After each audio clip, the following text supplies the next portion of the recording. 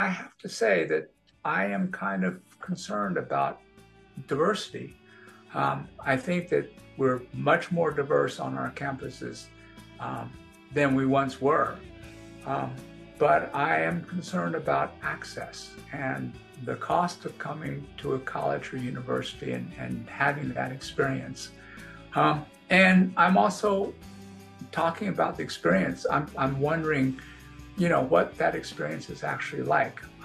I went to college in what I considered, and as I consider it now, a really nurturing kind of experience, and one where I felt like I was supported regardless of who I was and what I believed in. I felt like I was a member of a community and people supported me. They may not have agreed with me on everything, but nonetheless, I felt supported. Do we have that anymore? All right. Hello, and welcome to Student Affairs Now. I'm your host, Heather Shea. Today is truly a special treat for me as I get to interview one of my student affairs mentors and heroes, Dr. Paul Shang. We're going to dig into his long career, his leadership of ACPA, and all the lessons that he has learned working in student affairs. Student Affairs Now is the premier podcast and learning community for thousands of us who work in, alongside, or adjacent to the field of higher education and student affairs. We hope you'll find these conversations make a contribution to the field and are restorative to the profession. We release new episodes every week on Wednesdays, and you can find us at studentaffairsnow.com. Today's episode is sponsored by Simplicity. A true partner, Simplicity supports all aspects of student life with technology platforms that empower institutions to make data-driven decisions. This episode is also brought to you by Stylus. Visit Stylus Pub and use the promo code SANOW for 30% off and free shipping. Stay tuned to the end of the podcast for more information about each sponsor. As I mentioned, I am your host for today's episode, Heather Shea. My pronouns are she, her, and hers, and I am broadcasting from the ancestral, traditional, and contemporary lands of the Anishinaabe, Three Fires Confederacy of Ojibwe, Ottawa, and Potawatomi peoples, otherwise known as East Lansing, Michigan, home to Michigan State University, where I work.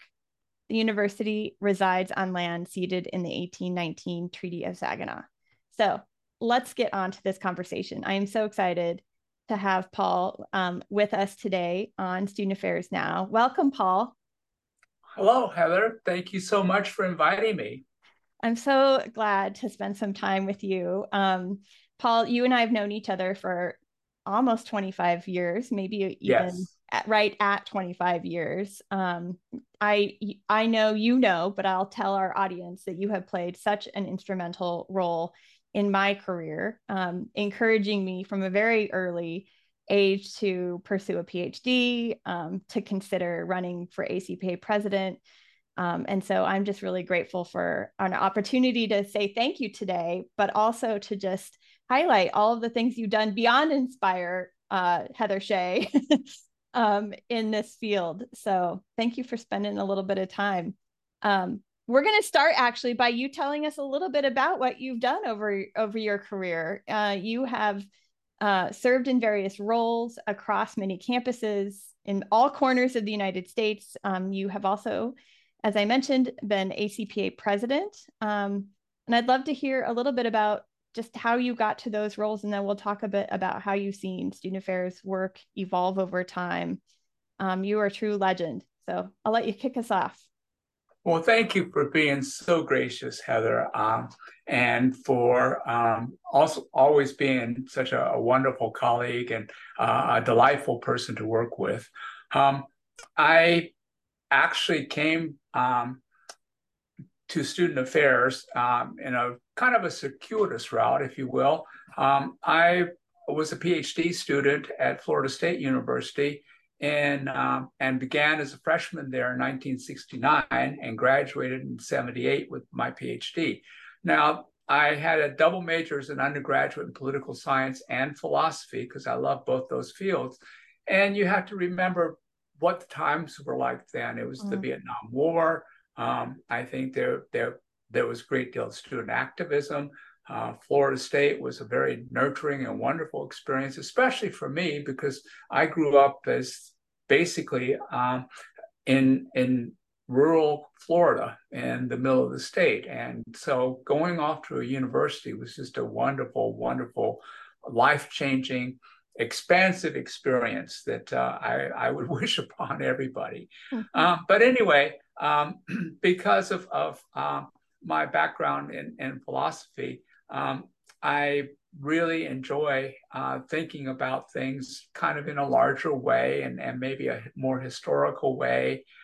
Political science had always encouraged me to think about the way people interacted with one another and made decisions together. So I received a letter as I was finishing my dissertation from the American Philosophical Association. It's sort of miraculous, but it was one of those mimeographed letters. You could still pick it up and smell it. And, I don't know that anybody knows mimeograph technology anymore, but yes. And that the American Philosophical Association could keep track of all of us graduate students across the country was miraculous. But anyway, the letter said, it was gracious, but it basically said, we want you to finish your PhD, but there are no jobs. And so, and there weren't. It was the emergence of the more professional kind of oriented academic programs and the beginning of the decline of the liberal arts, if you will. And so this is the only advantage of having taken all of your degrees, and I have 4 of them from Florida State. And they knew who I was. They took care of me as an undergraduate student when I was off to go ahead and start protesting one thing or another. I actually did have faculty, as I was crossing the campus, reach out to me and say, if you get in trouble, give me a call. And we didn't have email back then. We just we gave each other our phone numbers. Yeah. And of course, invariably, I did get into trouble because it was the 60s and you had to go out and do important things. And it was that kind of an environment. So I was approached by people in student affairs who said that they really didn't care for my values that much, but they liked the way that I led my peers and tried to keep them out of trouble and tried to minimize damage to the university. And if I'd get my hair cut, they'd give me a job. So that's how it all started. And it was in the very first minority affairs office in the South and definitely in Florida. And it was called actually Office of Minority Affairs, which was kind of an interesting name back then, but it's totally acceptable. And now, of course, we would change it and try to make it not quite that pejorative now. But it was my introduction to working with students on a one-to-one kind of level. And also I learned about financial aid. I learned about admissions. I learned about all the different things that student affairs people learn about, in master's and their EDD or PhD programs. And I learned it through experience. And I learned it working with people of color, specifically African-American students or Black students. And I stayed, that was my tradition, actually.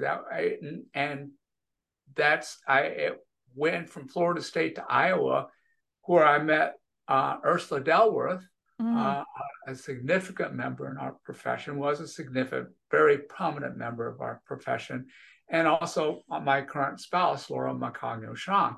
And they took me to an ACPA convention. I had been part of all of those TRIO programs and the TRIO-oriented kinds of professional groups.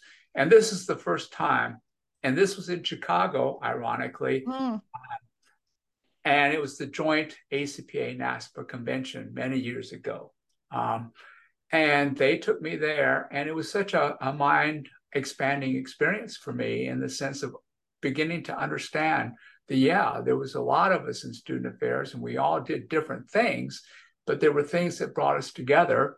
And ultimately, it was our experience with students that made these activities and these conventions and these ways of thinking so very, very important. So I hope that was brief enough, and I hope that was, interesting in some degree. But yes, Absolutely. that's how I got into student affairs. That's a great story. So after Iowa, when did you end up at Colorado State, which is where our paths crossed? I was basically at Iowa for about 7 years, Okay. and I uh, I was encouraged to start thinking about um, doing some other kinds of work within student affairs. And I met through Ursula, I met Donna McKinley, Mm. um, a wonderful student affairs VP or associate VP at that time. And she wanted to create an academic advising center on campus. And the academic advising center also was going to be very significant in terms of doing student orientation. Mm. So I applied and luckily was able to get the job and stayed at Colorado State for 15 years Mm-hmm. and totally enjoyed it. I had a wonderful experience there. Met you and other delightful students through our Student Affairs in Higher Education master's degree program.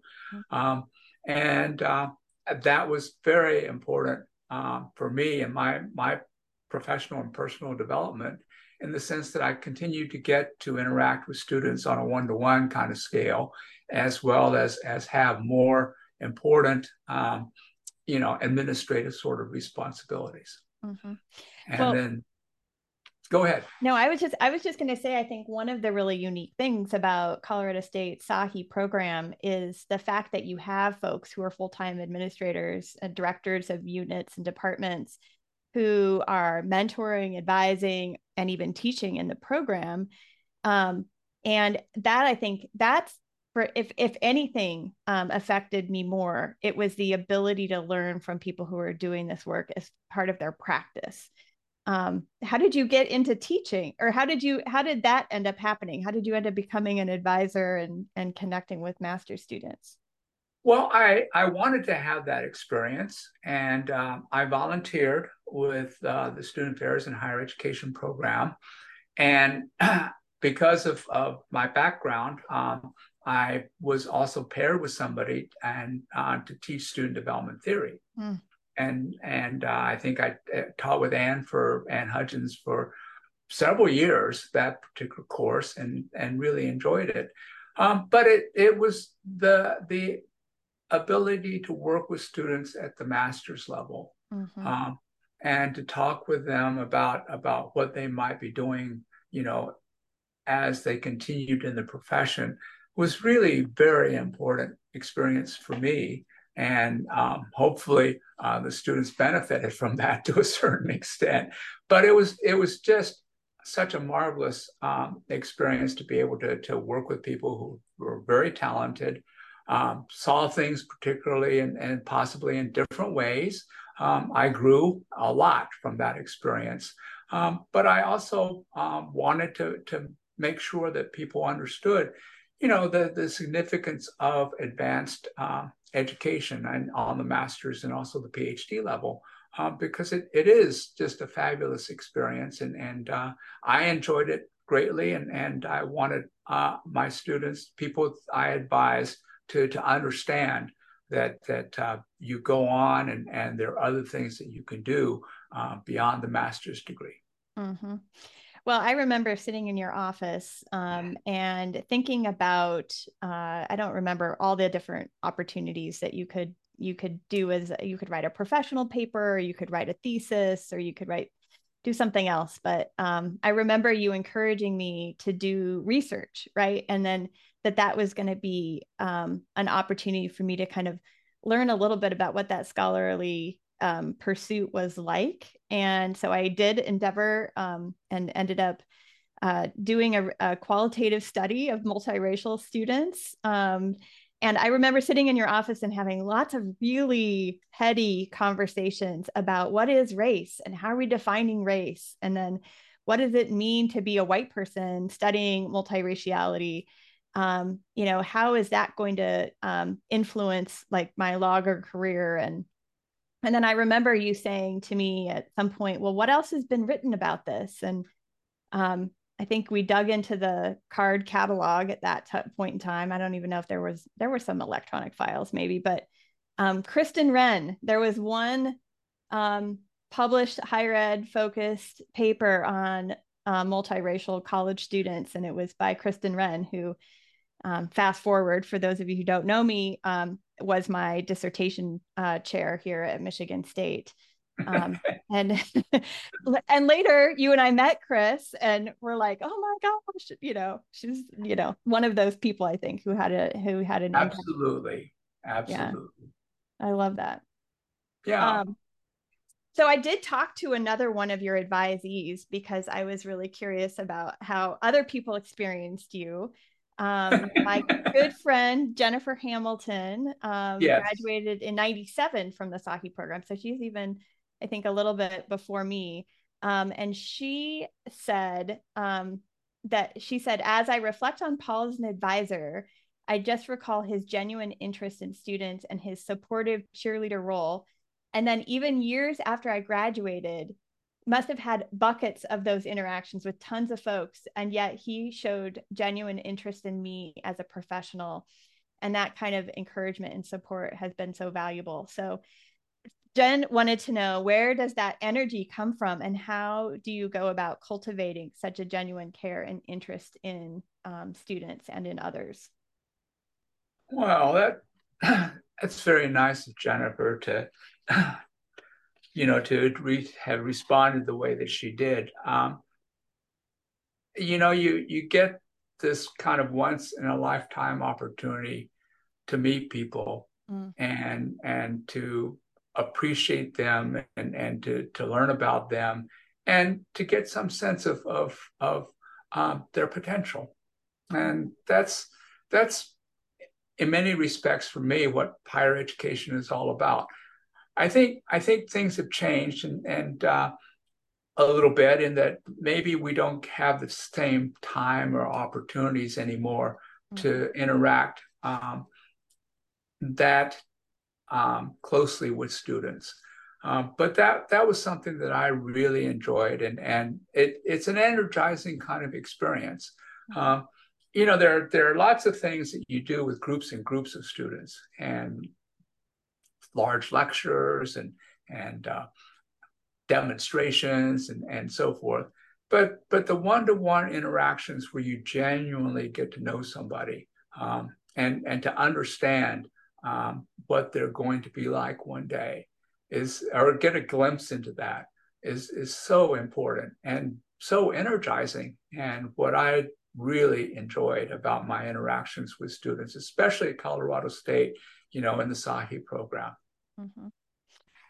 Can you talk a little bit more just about how you've seen student affairs work evolve over time, and maybe a little bit about how you evolved as a student affairs educator over time? Well, I think that, and this is maybe possibly the downside of getting more professional responsibilities. Is that frequently it kind of ends up taking you further away from, individual students. And you start thinking about students in group ways, and sometimes that's a positive thing and sometimes that's not. And I think that things have changed really dramatically, at least for me, as I became a dean of students, in the sense that there wasn't the same one-on-one interaction unless it was under very special circumstances. And many of those are very positive, and sometimes they're not so positive. But I think what has happened is that over time, and possibly because of technology, and possibly because of the way that our society and also our universities have changed, and the challenges that we're all confronted with now, it's become, for me anyway, it became less personal in the sense of less interaction with individuals and less of an ability to actually kind of care about them. When you think about people in terms of groups, it just blurs everything. At least that was my experience. And so designing things and thinking about changes that you might make on behalf of groups or recommend to be implemented to a group of people is just not the same if you don't have those individual experiences that help you think it through and what is this going to actually be like for the person that is the participant. And so there are lots of interesting discussions and debates that went on in my time. For instance, the whole concern about fraternities and sororities and the relationship of fraternities and sororities and different things like alcohol and other substance abuse, like sexual assault, and instances perhaps of racism. All of that was something that, those were important considerations. But ultimately, what I would do is go ahead and try to have dinners with fraternities and sororities and meet them and talk to them about the significance that they play, the roles that they play, and also understand why they belong to those groups. And it's another way of being a student. It's another, at least then for me, that's what I learned. And it's another way to have a group. And so it was sort of an important way to get some experience and to understand those particular organizations and to realize that, well, this is an experience and quite possibly an important experience for the development of those individual students. And we need to be even-handed about this. Yeah. Yeah, I think it's little pockets of belonging, but it seems like there's sometimes like a lot of intergroup conflict among fraternity and sorority chapters. At least for me, at least, I'm always telling the sororities from my current vantage point. I'm like, together, you are the largest women's organization on campus. Like, you could really move the needle around some gender equity issues, and so helping students kind of see their power too, I think, is something that's challenging. Right. And they were the source in my day anyway of most of the student leaders on campus and student government and elsewhere. I like that term, little pockets of belonging. Yeah. That's kind of cool. It's really neat. or big pocket, depends on the size of campus, right? Where you have like 150 students. Yeah. I am really curious. So you mentioned in your intro that you have this PhD in philosophy from Florida State, and that's a less traditional preparation program, right? I think you're unique in that background. Can you talk about like how that's shaped your view of student affairs work, and maybe what in what ways do you draw upon that body of knowledge through your career? Well, I think it introduced me into a discipline where, in the sense of trying to think and look at things, more thoughtfully. And possibly, you may have noticed in your experience with me, it may take me a while to actually tell you what I think. And that's possibly because I'm just kind of not real clear about what I'm thinking until I've been able to sit down and really work it through in my mind. And that's, I think it's a plus and it's a minus. These days we're asked to respond pretty quickly to things, and I don't know that we get the opportunity to really be as thoughtful about them as we would like. But philosophy kind of gave me that patience and that desire to go ahead and let's think this thing through and try to understand it from a multitude of different perspectives. Philosophers never win arguments. they always just try to raise the consciousness about a topic just a little bit. The other thing, though, is it really automatically kind of gave me an appreciation for student development theory and Mm-hmm.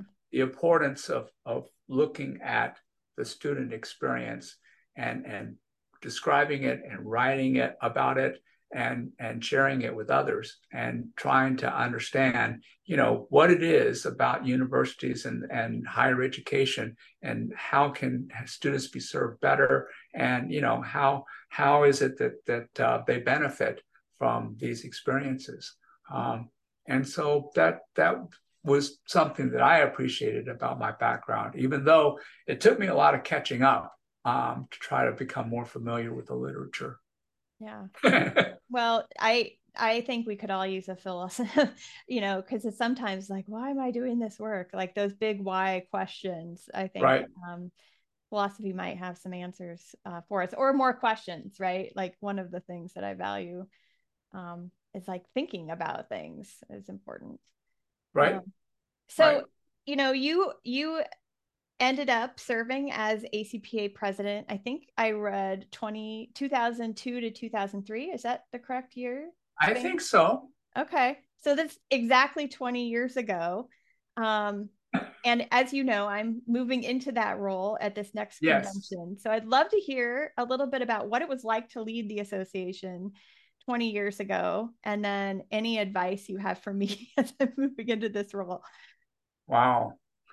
Well, it was an entirely different time Mm-hmm. 20 years ago, and the association was organized in somewhat different ways.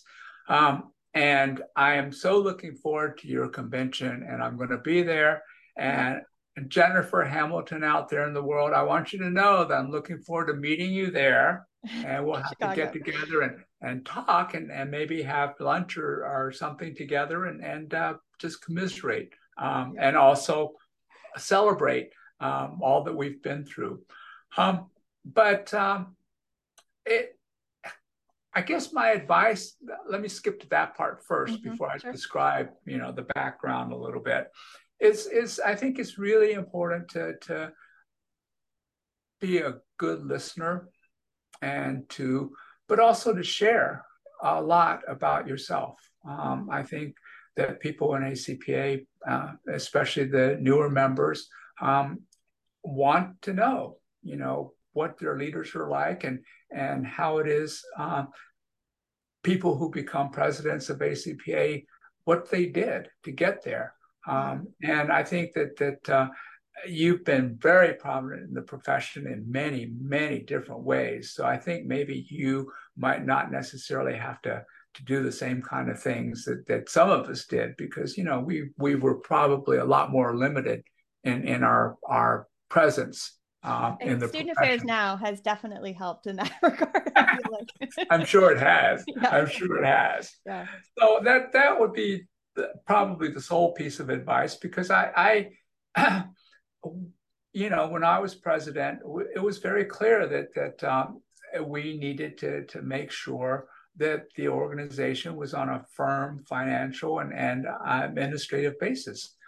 We had just not that long ago separated from a larger organization. And we wanted to make sure that we continued to be the largest student affairs professional association at that time in the country, and also one that continued to focus on those things that our association felt was important, and that was diversity and being accessible to newer members of the profession, to be a good place for newer members of the profession, to also expand the notion of what it meant to be in student affairs and reach out to our colleagues in community colleges and elsewhere, and maintain a stable and strong relationship with faculty, so that we saw ourselves as a big community celebrating our profession. Mm-hmm. And at that time, the Minnesota Student Affairs Association, the regional association, was very, very strong. So it was great having my convention there, and they largely were the planners of the convention. Mm-hmm. Nowadays, I think it's a little different. I think it's much more inclusive in that people can volunteer to be on the planning committees, and so they come from everywhere. And I think that that's a very obviously it's been a very, very positive approach, and one that's been successful, because I've heard that the meetings are great. But what we were able to do was to go ahead and build on a group of people that were already there. And so we limited travel expenses and those kinds of things by doing that. So, yeah. But the other piece of experience or suggestion I have for you is to enjoy it. I mean, you hear people talk about being in these very significant roles and just saying, "Oh, I'm so glad it's over." You know, it was such a drain on my time, blah blah. But the fact of the matter is that I loved it, and I know that you will too, because it's such an opportunity to give back in many respects. Yeah. Yeah, the association has given me so much. I'm really humbled and grateful for the opportunity. And I really think that we're at this really interesting point in our history too, right? The convention in Chicago will be the 100th Yes. Anniversary of ACPA, which is an exciting milestone.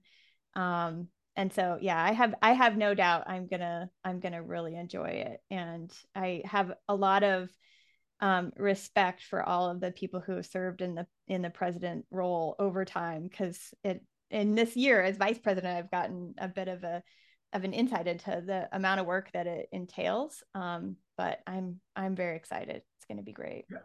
Yeah. Well, so, it's 3 years of it truly is significant effort. So yeah. Yeah. So I'm curious, through that time period, I mean, I know for me at least, ACPA has kind of been this professional, through line as I've moved around the country and as I've taken different roles in different institutions. And my colleagues and communities of support have really been largely centered on that professional association. But can you talk a little bit about who your communities of support, who were your mentors? And how have you kind of maintained relationships over time with them? Well, I was very privileged to have had quite a few mentors, actually. And of course, the one group that other than ACPA, which has been very significant for me, is a group called Valhalla, which is a group of past ACPA presidents, and also people who published and contributed significantly to the profession. And we used to, before COVID, have these wonderful meetings that would last a long weekend, and get away and be able to talk. But, I like that little pockets of belonging, and I'm going to try to incorporate that into my way of thinking. At ACPA affords you an opportunity to do a lot of that. You meet people, and you make arrangements to be able to form into groups, either at the convention or elsewhere. I always encouraged people and thought it was very important to have folks not at your own campus that you can talk to. ACPA was a wonderful place for that. Your local professional association would be a good place for it, probably, and just a group of peers that are committed and that you have good relationships with, just getting together and sharing everything there is to share about your experience. The student affairs has got its really positive aspects, and then there are really challenging aspects too. And you've got to be able to get all of that out there with somebody, people that you trust and are not going to violate any confidences or anything like that. And I think that's very hard to do on your own campus. So create these peer groups wherever you are, and be able to have an outlet, because as I've said, I think I've said repeatedly, there are really good things about the profession and the experience, and then there are some that are not so good. And you know, I have to say that my hat's off to you, Heather, and also my other colleagues at Michigan State for how you've dealt with and continue to deal with, what has happened on your campus, and for all the other people out there on campuses and high schools and elementary schools and all the places where these tragedies have been occurring. Yeah. I can't tell you how much I'm feeling for you and trying to share your grief. Thank you. Yeah, Paul, you were one of the people who texted me that night. Watching the news, are you okay?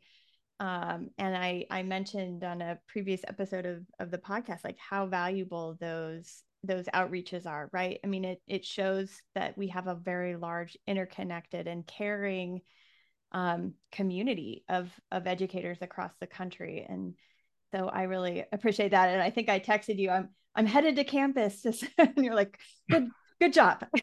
Keep going. That's right. Yeah. Yeah, it was absolutely. It was rough. And keep going now.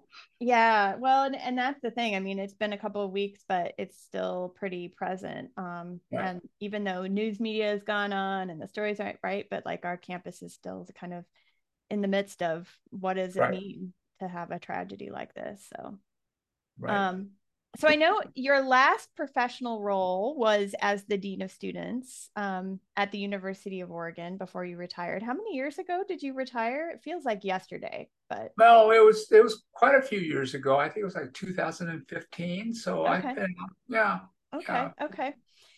Maybe a little later than that. Time flies. Yes, it does. Yes, it does.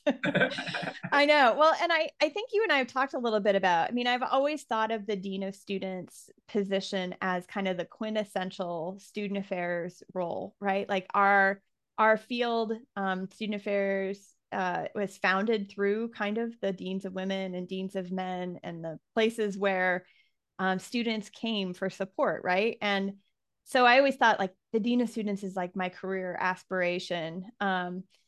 And then I remember talking with you about this, right? And that role has really evolved and become more complicated. And I'd love to hear any kind of particular observations you want to share about that after being retired. Well, I think you'd be a wonderful Dean of Students. And I think you'd be a wonderful Vice President for Student Affairs and a wonderful President of a university. Thank you. Biggest cheerleader, right? Yeah, but I think you have all the skills and I think the personality. And I think that student affairs professionals need to think about these leadership responsibilities and new roles and bringing new perspectives to their campuses. I think the role has changed significantly, but I also think that it's an important role. To me, it's the bridge. It's the one that where people are able to kind of perhaps see different perspectives is through the Dean of Students. That's the positive aspect. That's also the biggest challenge, especially in times like this where it seems as if people are much more divisive and perhaps much less able to listen to one another than perhaps they once were. Maybe contentious is a better word. I don't know. But as I talk with my friends and as I read the literature that's coming out, it seems that the mood on campus and the environment on campus is becoming more and more reflective of our society in general, which I think is a huge challenge.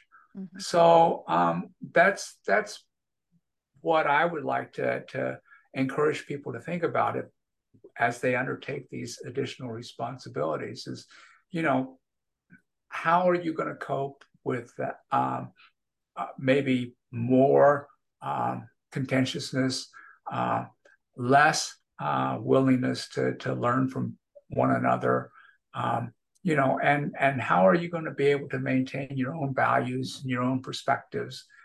How much personal work do you have to do before you achieve these kinds of responsibilities? Your own identity, where the lines are that you're just not going to cross, and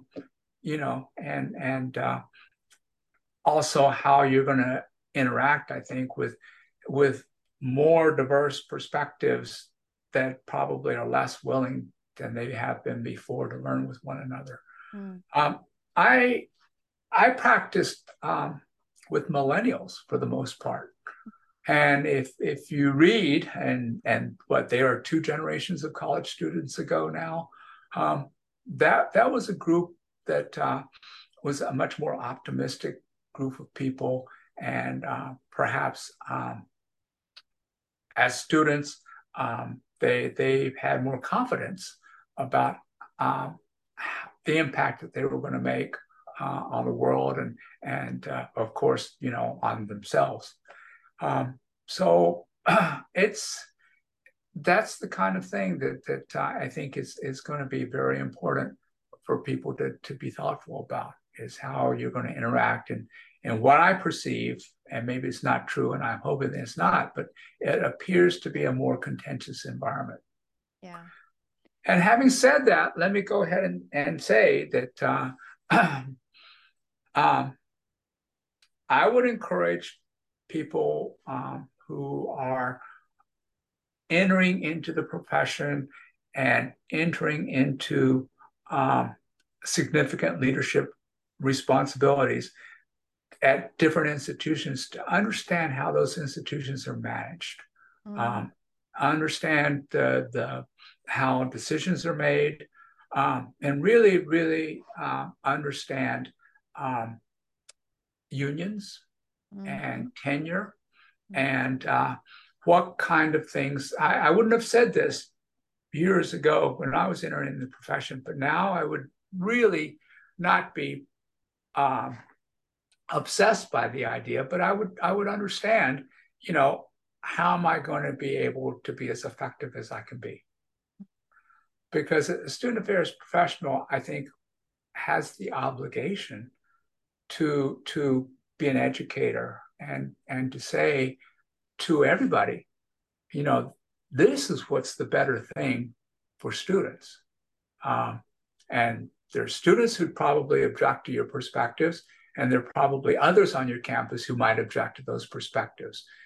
But I think that's the role that a student affairs, especially a dean of students, has to be able to articulate, to successfully demonstrate, is the ability to say, well, ultimately, what's best for the students, I think, might be this, as opposed to what we're talking about now.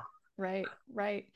Yeah. And it's been, I think you're really hitting it, that like there is a lot of contentiousness among groups and a lot of polarization among various factions. And so, how can administrators kind of serve in a restorative way to build bridges? And I like that the dean of students role kind of has some of that in their responsibility. So you've been retired since 2015. What have you been doing in your retirement? I know you were doing CrossFit for a little bit before COVID, or some other kind of gym-based fitness thing, but I understand you just traveled to Mexico. Tell us a little bit about what you've been up to.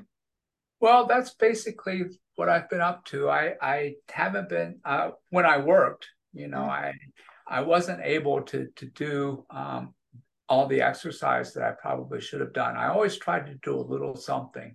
But I think that now that I've been able to do it much more seriously and much more consistently, I would encourage people who are working to have an exercise regimen that they're faithful with, because it's really important, and it contributes a lot to your perspective on the world. I it's interesting when people retire, they oftentimes folks think that they're just going to have so much time on their hands.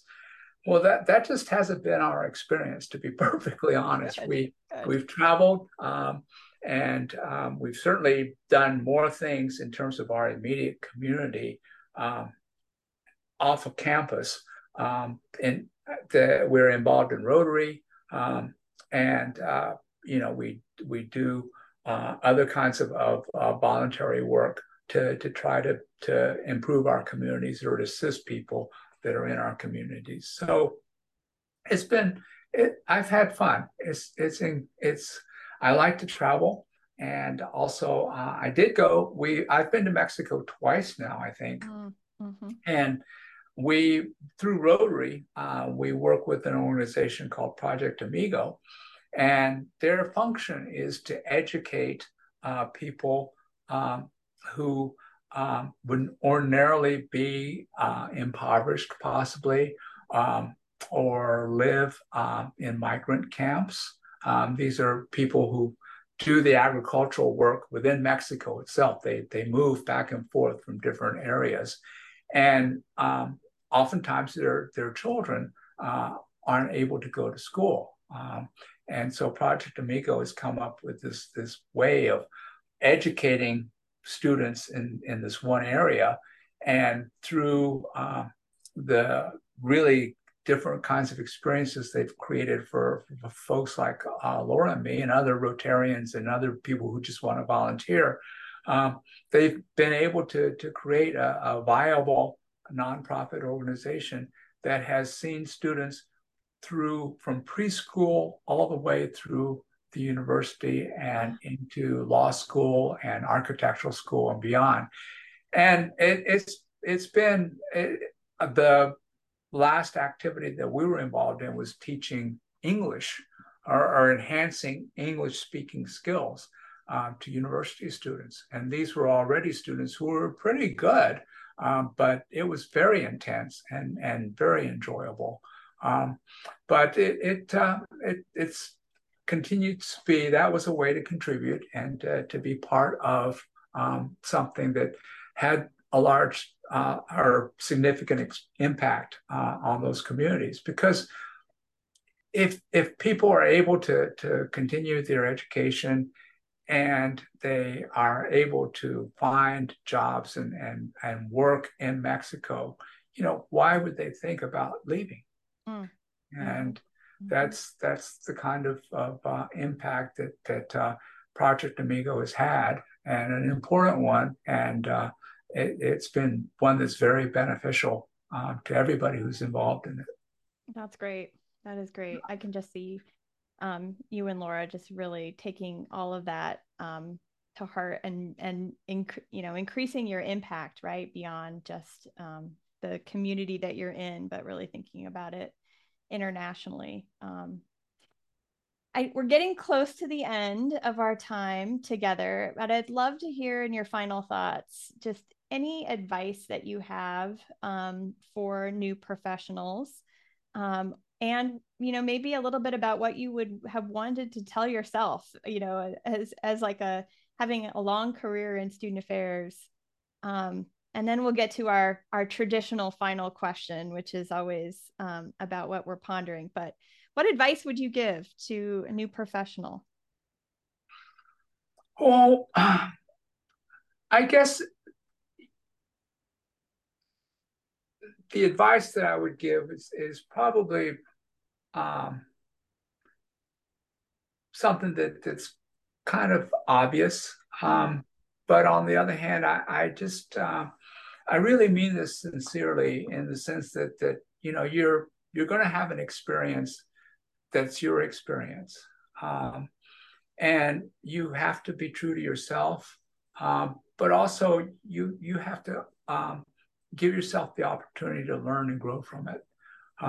It's a wonderful experience, and you meet wonderful peers along the way, but always you have to understand that this is it. This is your experience, and you need to be genuine and honest about it, and especially as it relates to you personally and individually, and your family too, because all of it's one of those things that happens not just to you, but to a group of people together. So I'd be thoughtful about that, and I would really try to enjoy it for all it is.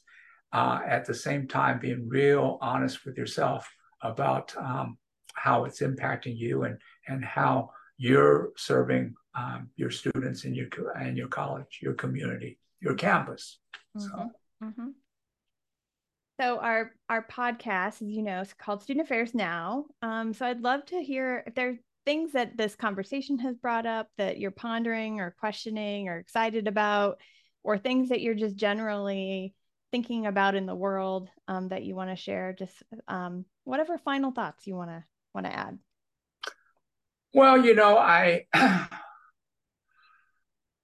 I came into student affairs. I came into higher education, period, with the whole idealistic notion, which I'm sticking to, that as Dewey has argued and Jefferson has argued and many other philosophers and educators have argued, it, education is kind of the basis of democracy. Mm-hmm. It's a building block, it's a foundation. You have to have an educated electorate, especially these days when the questions are so complicated. So I remain committed to that idea. But at the same time, I have to say that I am kind of concerned about diversity. I think that we're much more diverse on our campuses than we once were.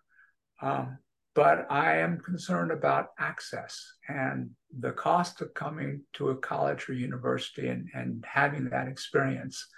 And I'm also talking about the experience. I'm wondering, what that experience is actually like. I went to college in what I considered, and as I consider it now, a really nurturing kind of experience, and one where I felt like I was supported regardless of who I was and what I believed in. I felt like I was a member of a community and people supported me. They may not have agreed with me on everything, but nonetheless, I felt supported. Do we have that anymore? Is it that same sort of experience? And can we have that again at places like Florida State, Michigan State, and Oregon, and Colorado State, and big schools, larger schools? Can we have those sorts of important, nurturing experiences like I was really fortunate to enjoy? I think that's a great note to leave us on, and I absolutely agree with you. And I think our society needs education even more now, and we've always needed it. But I think that we do have this imperative.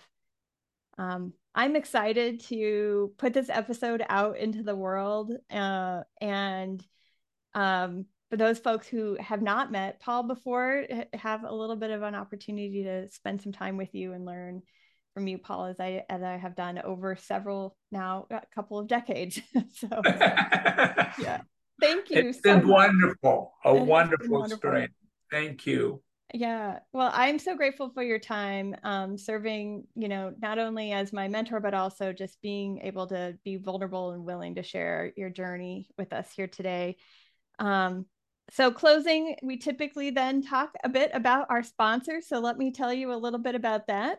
We have two sponsors today. Simplicity is the global leader in student services technology platforms with state-of-the-art technology that empowers institutions to make data-driven decisions specific to their goals.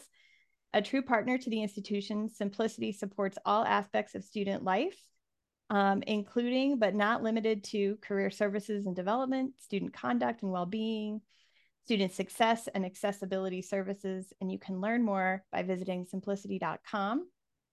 And our second sponsor is Stylus. Stylus is proud to be a sponsor for Student Affairs Now. Browse their student affairs, diversity, and professional development titles at styluspub.com. And you can use promo code SA Now for 30% off all books plus free shipping.